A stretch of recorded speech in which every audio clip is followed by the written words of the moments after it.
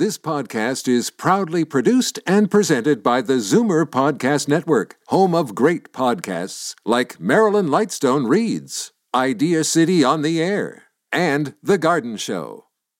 So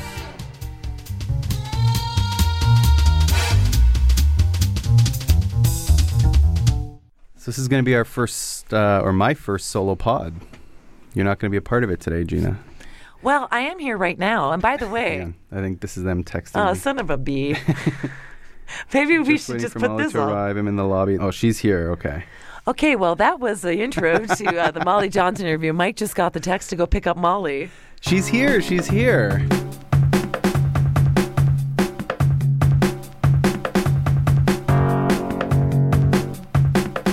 I can give you a quick mic check. Checkity check check. Well, hey, everyone, and welcome to Ages and Icons. I'm Mike Crisologo, Arts and Entertainment Editor at Zoomer Magazine and everythingzoomer.com, and I am joined by my silent partner today, Gina Bucci, as always. Not so silent. I'm down here. I'm recording. Gina's sort of behind the scenes today because we are here on a very exciting day. It's our first ever live in-studio episode of Ages and Icons. Wow. Wow, exactly right. And for the occasion, we have the great legendary Canadian singer-songwriter, philanthropist, music festival founder, radio host, Order of Canada recipient. We can go on and on. Mother. Dog walker. Molly, Cleaner. Molly Johnson. Molly, thanks so much for being here. Oh, thanks for having me. It's funny, we were talking before off air about how I think this is the fourth time I've interviewed you for Zoomer. Wow. You've been such a great friend of Zoomer. I love Zoomer. Yeah, and I think this is the first time I've met you face to face, but every time I interview you, whether it's an album or a festival or something, you're always so busy and always on the go. So Gotta be busy. Yeah, how are you For doing? a lazy girl, I'm pretty busy. And now, of course, you're here to talk about Meaning to Tell You, your new album. Yes, my new record. Nice. So I want to get into that in a sec, but I mean, the last time, I guess your last album was Because of Billy. That's right. right. Which was 2014. That's right. And so I guess because you've got so much going on, and we'll get into it, I'm interested about your frame of mind when you sort of, how does the concept of an album sort of come to you? When do you know, like, hey, you know what, I'm ready to sit down and start recording? Well, I had enormous love and support from Universal Music. Let's just start right there with Jeff. Jeffrey, our brand new shiny president, who basically gave me a pile of money and said, go make a record. Okay? So this is an awesome thing.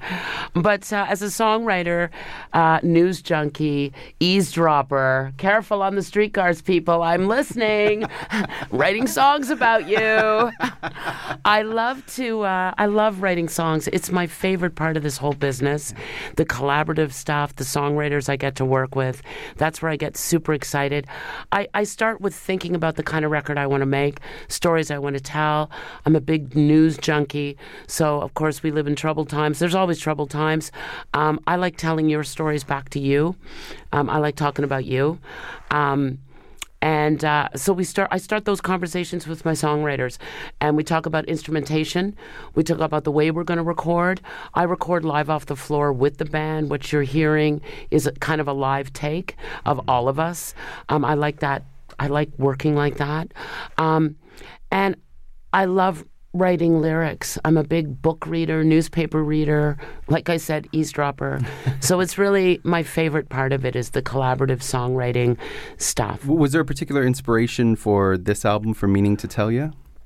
You know, I was due to make a new record, and I'd done the Billy record mostly because people bugged me to make that record for like a decade. That was a beautiful record, It's by a the way. beautiful. The Thank Billie you so Holiday, much. Thank you so tribute. much. I called it Because of Billy because I felt that I was because of Billie Holiday. Mm-hmm. People would say, oh, you're so much like Billy. And I'd say, I'm nothing like Billy. I know exactly who my father was. He loved me very much. He sent me to very good schools. I'm a very privileged girl. I am nothing like Billy, but I'm because of that generation of people who built that civil rights movement that my parents were a part of, that gave me the privilege that I had. So I call the record Because.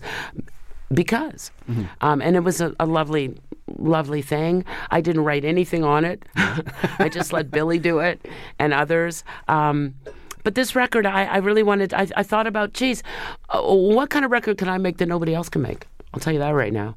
I really thought like that. Like, there's a lot of great singers, a lot of great songwriters in Canada. I had to kind of think about where I could fit into that. Yeah. And soul music was really where it was coming from at this point. Yeah, it's a really great mix of the soul and the grooviness and the jazz and yeah, it's a bit of funk in there. Yeah, a bit of funk. I was listening to the first time I put on the video for Inner City Blues, the Marvin Gaye song. Yeah. Just that the beat right off the top. Like, right. I mean, the Davide video's gorgeous. Davide Lorenzo on drums there. Oh. The heartbeat of that record. You take a song like Marvin Gaye, from Marvin Gaye, and there was incredible production around that song. So we just took it all off. Mm-hmm. And just, what's the meaning of the song? What is the nugget that makes it so relevant from 1971 to now? Still so relevant, and still so relevant. Well, it's the lyrics. So let's just sing that damn thing all the way down. Let's just make that happen like that. And that's what you got. Yeah. So you have 3 cover songs. Well, I guess we'll start with those. You have Inner City Blues, Marvin Gaye, and then the second one is Leonard Cohen's Boogie Street. Which I know our listeners. Leonard Cohen is huge here, as he is everywhere. Yeah. I wasn't like. Obviously, I'm a Canadian. I love Leonard Cohen. Like, you're not. You know, you gotta love Leonard Cohen. You're a Canadian. The fact that this producer is Larry Klein, the great Larry Klein, who produced this record, was actually a friend of Leonard Cohen's. And when I went down to meet with him in Los Angeles and he presented this very obscure Leonard Cohen song, I went, wow, never, ever in my wildest imagination would I think of covering a Leonard tune. But when he played it to me and I heard the lyric, I went, yeah, man, sip of wine? You kidding me? A cigarette? What? You talking to me? Yeah, he's writing about us, right? Right? So the song just made incredible sense, and I loved the story that Leonard painted. Yeah. So again, sang it very cleanly, with a lot of respect for Leonard. Yeah, I love it too, just speaking as a Leonard fan as well, that it's not another cover of Hallelujah. Well, Leonard himself said that we all heard Katie Lang sing Hallelujah. And that's pretty much, we're done now. Yeah. Leonard even said that. Like, Leonard, I don't think even wanted to sing it after Katie. I mean, she just killed it. Yeah. As she does everything. Well, of course, yeah. One of my favorites. So, but then he brought this little nugget of a song, and I went, wow. Yeah, and I love your interpretation of it. Thank you. And the third song, Lady Day and Johnny Coltrane. Yeah. I mean, it's such a good cover. It's such a great cover. And coming out of the Lady Day record, I thought it was a beautiful bridge.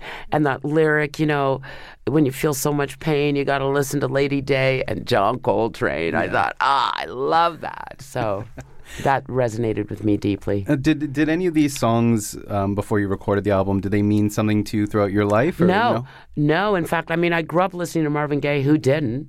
Yeah. My dad listened to Gil Scott-Heron a lot. Like, it was in our house for sure. But, it was my dad's music. That's old school. That's the way teenagers listen to their parents' music, right? And then it comes back around and bites you in the ass. Right? Oh, that's really a really good song my dad was listening to.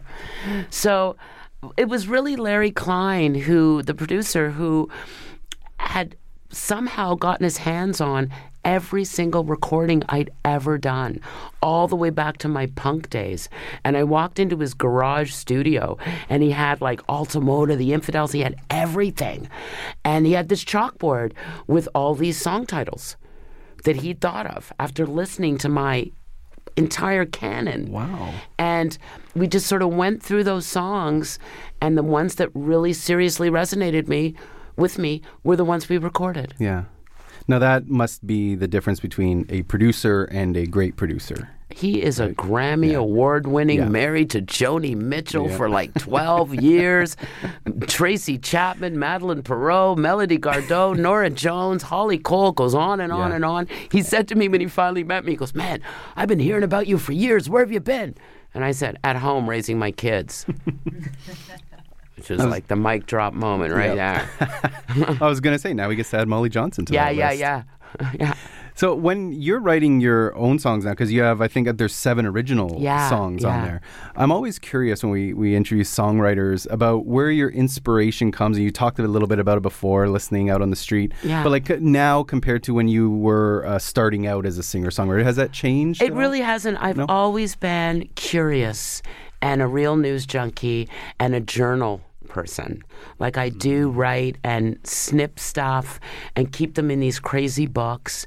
And then when it's time to actually write lyrics, I can literally go through them and go, oh yeah, I remember that idea. I'll expand on that. Yeah. And it all comes from me talking to my friends, listening to their stuff, listening to people on the street. Like, the best songs are about you. They're not about me. Shit about me. It's about you.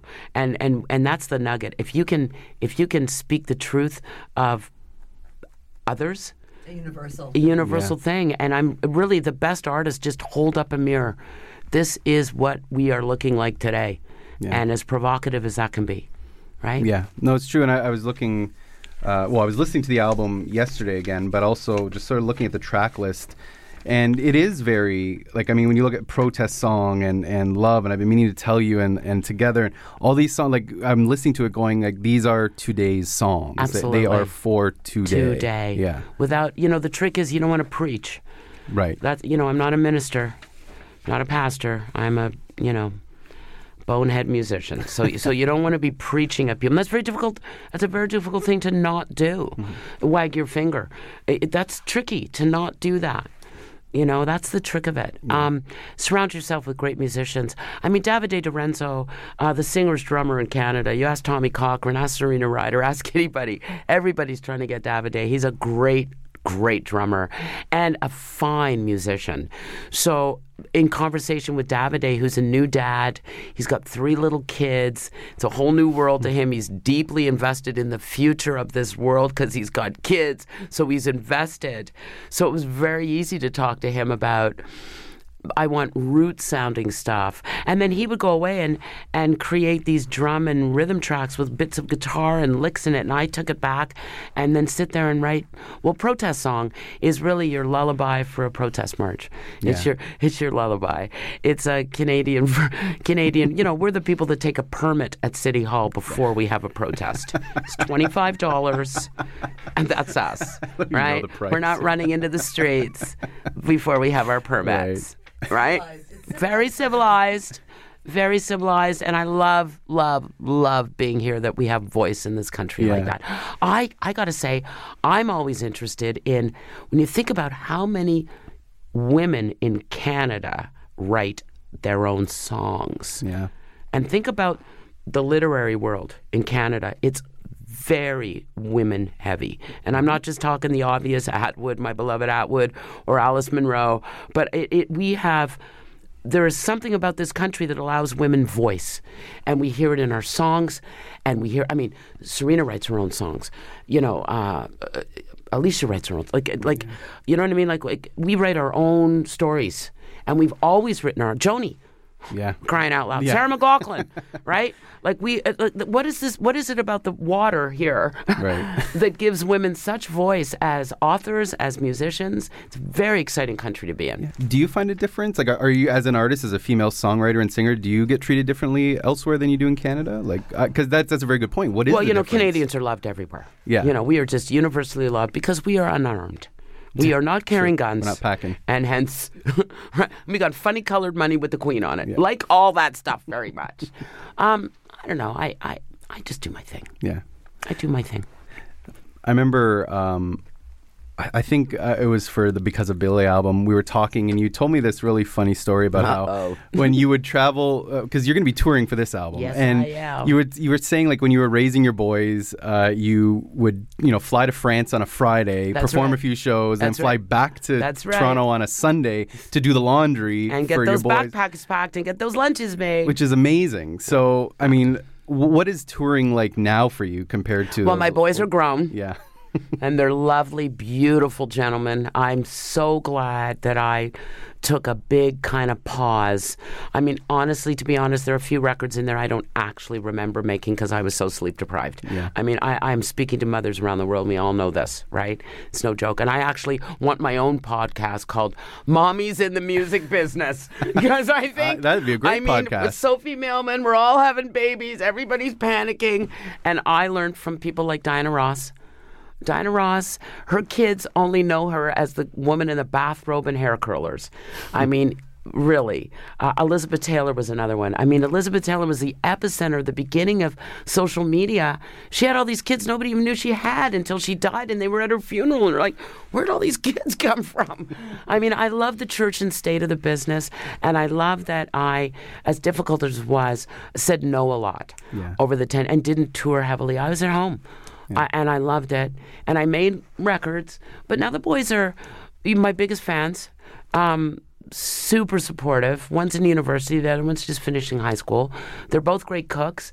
They're real gentlemen. I love their friends. I love their girlfriends. I love listening to them talk about politics. And, it's just fantastic. That's wonderful. So now when you go on tour, is it a little bit less of a weight off of you and you can concentrate? It is. Yeah? It is a little bit. I found it in the songwriting in particular. Like, I actually had more headroom to write these 6 songs than the Billy record where I wrote nothing, or the records prior where there'd be 3 or 4 cuts of mine, but primarily covers.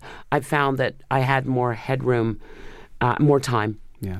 I'm still doing a lot of laundry, and that kid in university seems to be home all the time. Like, whoa, are you here this weekend again? Wow, look at you in my refrigerator again. Wow, don't you live in Ottawa now? Gotta love that, though, right? Gotta love the boys being home. Do you have any favorite memories of going on tour, either around Canada or across the globe? They're not favorite memories because it's a grind. Canada's a massive country, and it's super hard to tour it. I remember touring with Tom Cochrane on that Life is a Highway thing where I was the only girl in like 22 guys. And I got to tell you, we'd pull into town. I would go to the luxury brand store just to smell beautiful perfume and hear a woman's voice. The girl would come to clean my room in the hotel. I'm like, hey, sit down, talk to me for a while. I just want to talk to a girl for a minute. I just want to talk to some women. It was crazy. I also had a little dog on that tour, which really saved me because I can't party with you guys. I got to walk the dog. Yeah. Saved my ass, seriously. But, I've been the only girl loads and loads of times. Yeah. And how fortuitous that I then had 2 boys. Yeah. I know you people. Any good advice from someone who travels so much? Tips, or just because it can seem so daunting sometimes? It's a little bit daunting. I just had 2 magnificent suits made for myself, one in fuchsia and one in a burnt orange. Oh, wow. 2 suits. So I can wear the orange jacket with the pink pants, the pink jacket with, I can do that, or wear them. I'm all about light, travel light. I don't have wardrobe people. I don't have makeup people. I have my bass player zipping me up. Okay, so we need to keep things real simple, right? I love pulling up to the airport with less luggage than the guys. I find that is my goal in packing. Yeah. Can I actually get this together to do 6 shows on 1 bag? Can I do 6 shows with 1 pair of shoes? Yes, I can. Just only to make the point to the boys in my band, because really it's all about the jokes with the guys, right? Yeah. My bass player and I have been playing together for over 20 years. Oh, wow. We've got some deep jokes, right? Deep stuff goes on. Yeah. And for me, I love my audience. Once I'm out there, it's great, but I'm not driven by that. Sure. What I'm driven by is getting to hang out with these guys and the breakfast every morning, the fun jokes, the getting on the train. Like, I just love traveling with them. It's a good time. Nice. I'm glad to hear that. It's still so much fun. It's fun. I mean, awesome. You got to have funny people with you, and you got to love the guys you're with. It's all... My contractor once gave me some very good advice. He said, never hire anyone you wouldn't have dinner with. Right? If you're going to sit and have a meal with someone and talk to them, you would hire that. Don't hire someone you don't even want to have dinner with. If you don't want to have dinner with that person, why are you working with that person? And in a band situation... And I don't want to say especially jazz, but especially jazz, because there's so much improvisation with jazz musicians. Yeah. We all know the song, but we don't rehearse. Right. Rehearsal is for amateurs. Just saying. That is a jazz tag. Right? We don't beat that up. Yeah. But in improvising, you have to have this incredible bond of trust and respect that you can relax and try something new. And you got the band's with you. right? The other thing about those guys is if I can make them laugh on stage, I can make the audience laugh. That's I don't want to say it's easy, but you can make it's a new joke to them. But the band's heard that joke 4 times. Yeah. So if they're still laughing, it's gold. Like if I can make those guys laugh or go, what the heck did she just say? I know I won it. I won it today. So I love that. I totally love that. I wanted to sort of just touch on your career because this fascinates me. I mean, if you look up Molly Johnson, you say, okay, I'm going to ask Molly Johnson about her career. Well, what are you going to ask her about? You're going to talk about how she's discovered by Ed Mirvish when you were in grade school with your brother and you're cast in Porgy and Bess. I wasn't even in school, actually. I was still in kindergarten. You're in kindergarten. There we go. Even better. I was 4. You went to Canada's National Ballet School. I did. I danced with that corps de ballet. The ballet school gave me my best training of all. I've never had a voice lesson, but man, I had Betty Oliphant. And boy, oh boy, do I know where my diaphragm is. I'll tell you that right now. We ballerinas, we know where everything is. And you know how to breathe, And we know how to breathe, and we know how to work through the pain. Yeah, absolutely. We know how to work through the pain. Yeah, I mean, just as a side note, I don't think people realize how painful ballet, like how much of a... Well, that is the art of ballet that makes it so extraordinary, is that you don't see the work. You just see the art of it. It's magical, but man, it's a grind, and it's hard work, and it's gorgeous work, though. Yeah. I loved every second at the National Ballet School, every second of it. So you're performing for Mirvish as a child. You're then a ballet dancer. Then you're down on Queen Street, rocking out with Alta Moda and the Infidels in the 80s and 90s. Living at the Cameron House. Yeah. Did they call it the Queen of Queen Street or the? You had a nickname. They had a million names for me back in the day. Founded Kumbaya Festival in 1993 to help with AIDS and HIV. We raised over $2 million for people living with AIDS, and by the way, that money still happens. Yeah. And if you haven't seen the lineup for these shows, just think of, some of your favorite artists, and they're all there. Randy Bachman, Tom Cochrane, Bare Naked Ladies, Jen Art. It just goes on and on. We got a great musical community in this country. Yeah. It is astounding. As small as we are, and that can be annoying sometimes in terms of population, but the smallness really works in the culture business here in Canada. We all know each other. And painters know musicians, know designers, know architects. It's a magical amalgamation of the culture in this country that I absolutely love. Yeah, it's amazing. And then we get to your jazz career. Oh, that. Then we finally, after all that, retirement plan. My jazz career. Yes, of course. It's amazing. And then you look, I know you performed for Nelson Mandela, you performed for Princess Di and Prince Charles. I loved her. She was lovely. Was she, we have Fantastic. The royal wedding coming up. Everybody's talking about it. We do, and I met those boys when they were little. And I knew her. I met her at, I don't want to say I've lost count. I'm sure if I thought about it, I think it was 4 or 5 times. And she was amazing, beautiful. Wish she was here. Yeah. And the boys were well behaved? She was a nursery school teacher. Yeah. Let's remember that. And she was one of the first royalty to nurse her boys.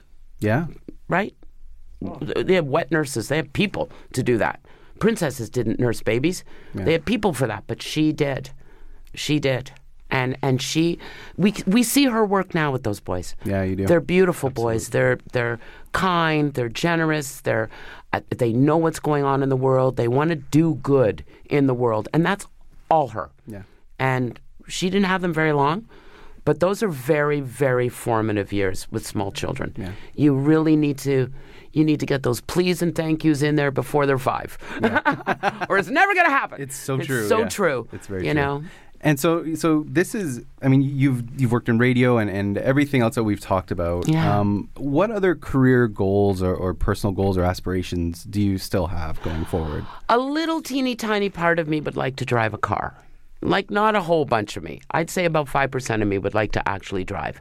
I've had motorcycles in the past. I was a big cyclist, but I actually don't drive. I don't have a driver's license. So I know. Whoa. Never. I've had my learner's permit many times, but I never get around to actually getting the license part of it. And every once in a while, I wish I did. But I'm a punk from the 80s, and we had a thing about cars. Yeah. There were too many of them. And I was very punkish about that in my day. on Queen Street in my Doc Martens with my foot on your windshield wiper if you went over the line that I was a pedestrian in. There it is. I'm telling you. I love it. And I have carried that. I felt I am so privileged to live in downtown Toronto my whole life. Yeah. If I can't manage 2 boys without a car, there's something wrong here. And it was sort of a political thing for me to be one less car on the road. Yes, I have a husband. Yes, he has a car. He works all day. I never saw that thing till the weekends, right? So I worked out groceries and everything with my kids, walking. They walk to school. Like we just figured, and I'm very proud of that I managed that. Yeah. But again, when you live in downtown Toronto, which is frankly center of the universe, sorry, but it is, you can work it without a car. Yeah. Absolutely. So, but now that I'm older, there are days when I could use a car right now. Taxi! I think that could be a great little Zoomer mini documentary. Molly Johnson gets her one of my license. kids, my youngest kid, when he was in kindergarten, and they were doing a thing in class about, and how do you get to school? And my mommy rides me on my bike, and my daddy drives me on my car. My kid pipes up, my mom drives a taxi. Okay, I'm not a taxi driver, but clearly from the time he was old enough to be strapped into the back of a seat without a car seat, he was in a taxi with Mom. Now, it's funny you mentioned driving cars because I wanted to ask you about the Kensington Market Jazz Festival. Yes, and my Kensington is very beloved famous festival. for their no car policy at certain That's times. right. The last Sunday of every month Yeah. is a car-free Sunday in the market. There's upwards of 5,000-6,000 people in that market when there's no cars. It's fantastic. But I have a little jazz festival in September, 14, 15, 16 of September, and we have cars in the market. And in fact, my whole notion with this festival is we wind our way through the business. We don't stop the business.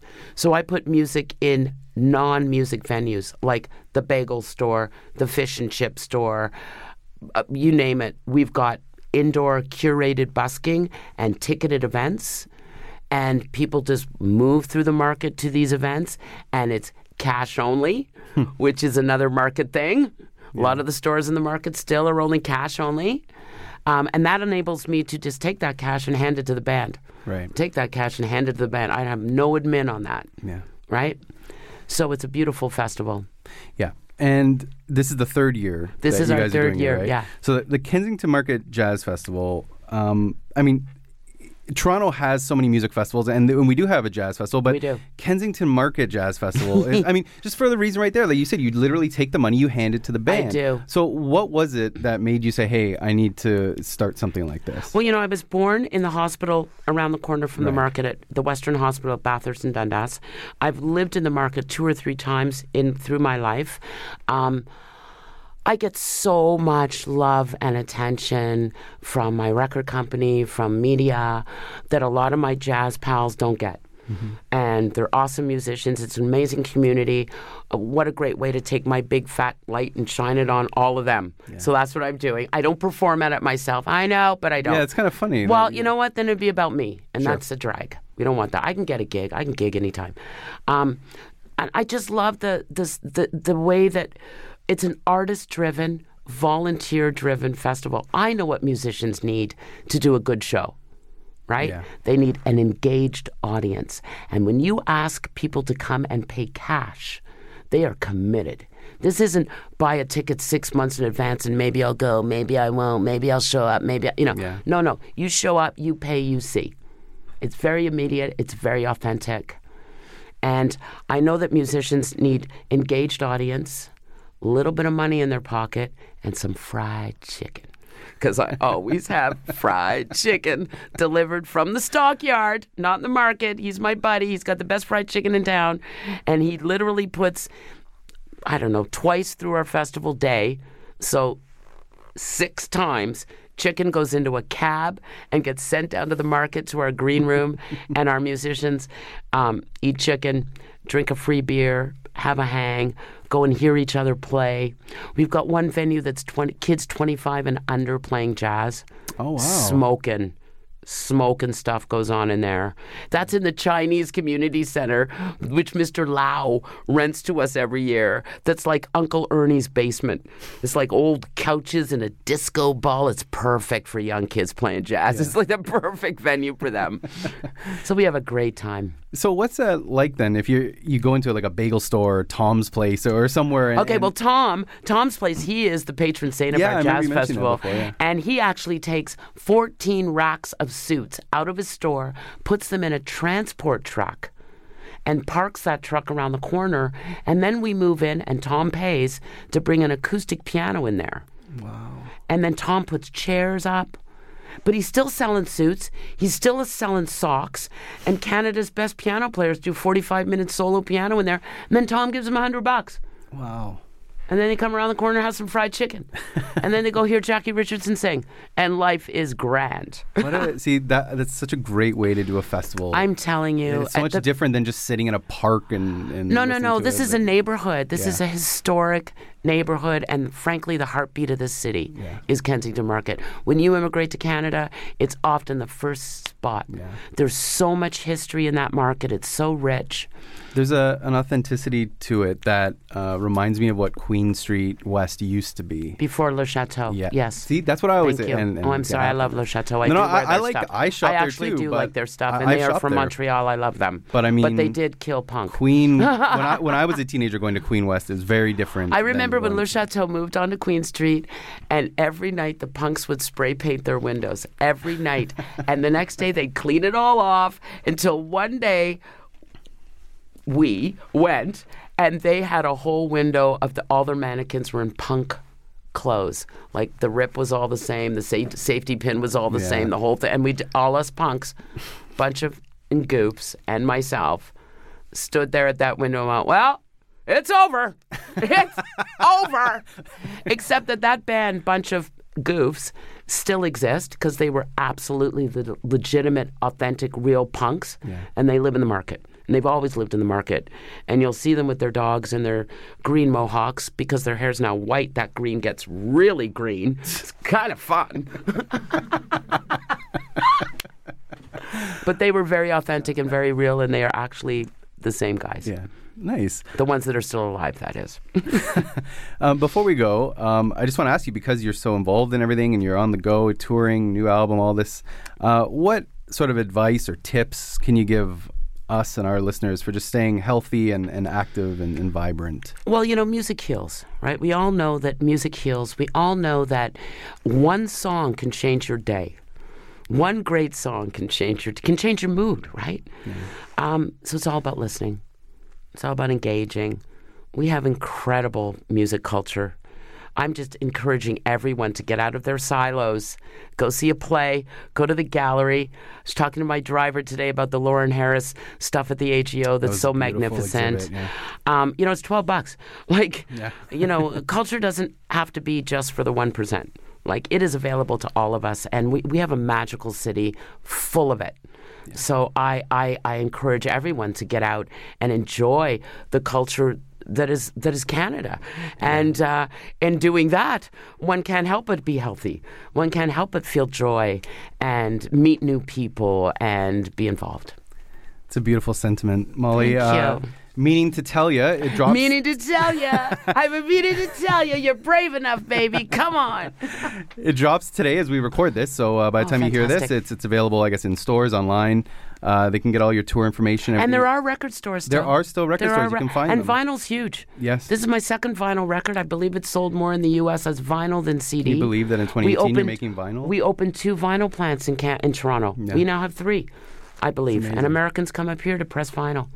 Wow. So it's very exciting. And they can get all the tour information, everything, mollyjohnson.com. That's me. I believe. And so, Molly, thank you so much for being our first live guest. Super enjoyed myself. Thank you so much for having me. Love having you. Thanks. Yay, thank you. Thank you, Gina, as always. For Thanks, being Gina. Sort of kind of silent partner. She wasn't that silent. No, Gina's awesome. And thanks, everyone. It's hard for me to be silent. I understand completely. I'm your sister. Thanks, everyone, for listening, and we'll see you next time on Ages and Icons.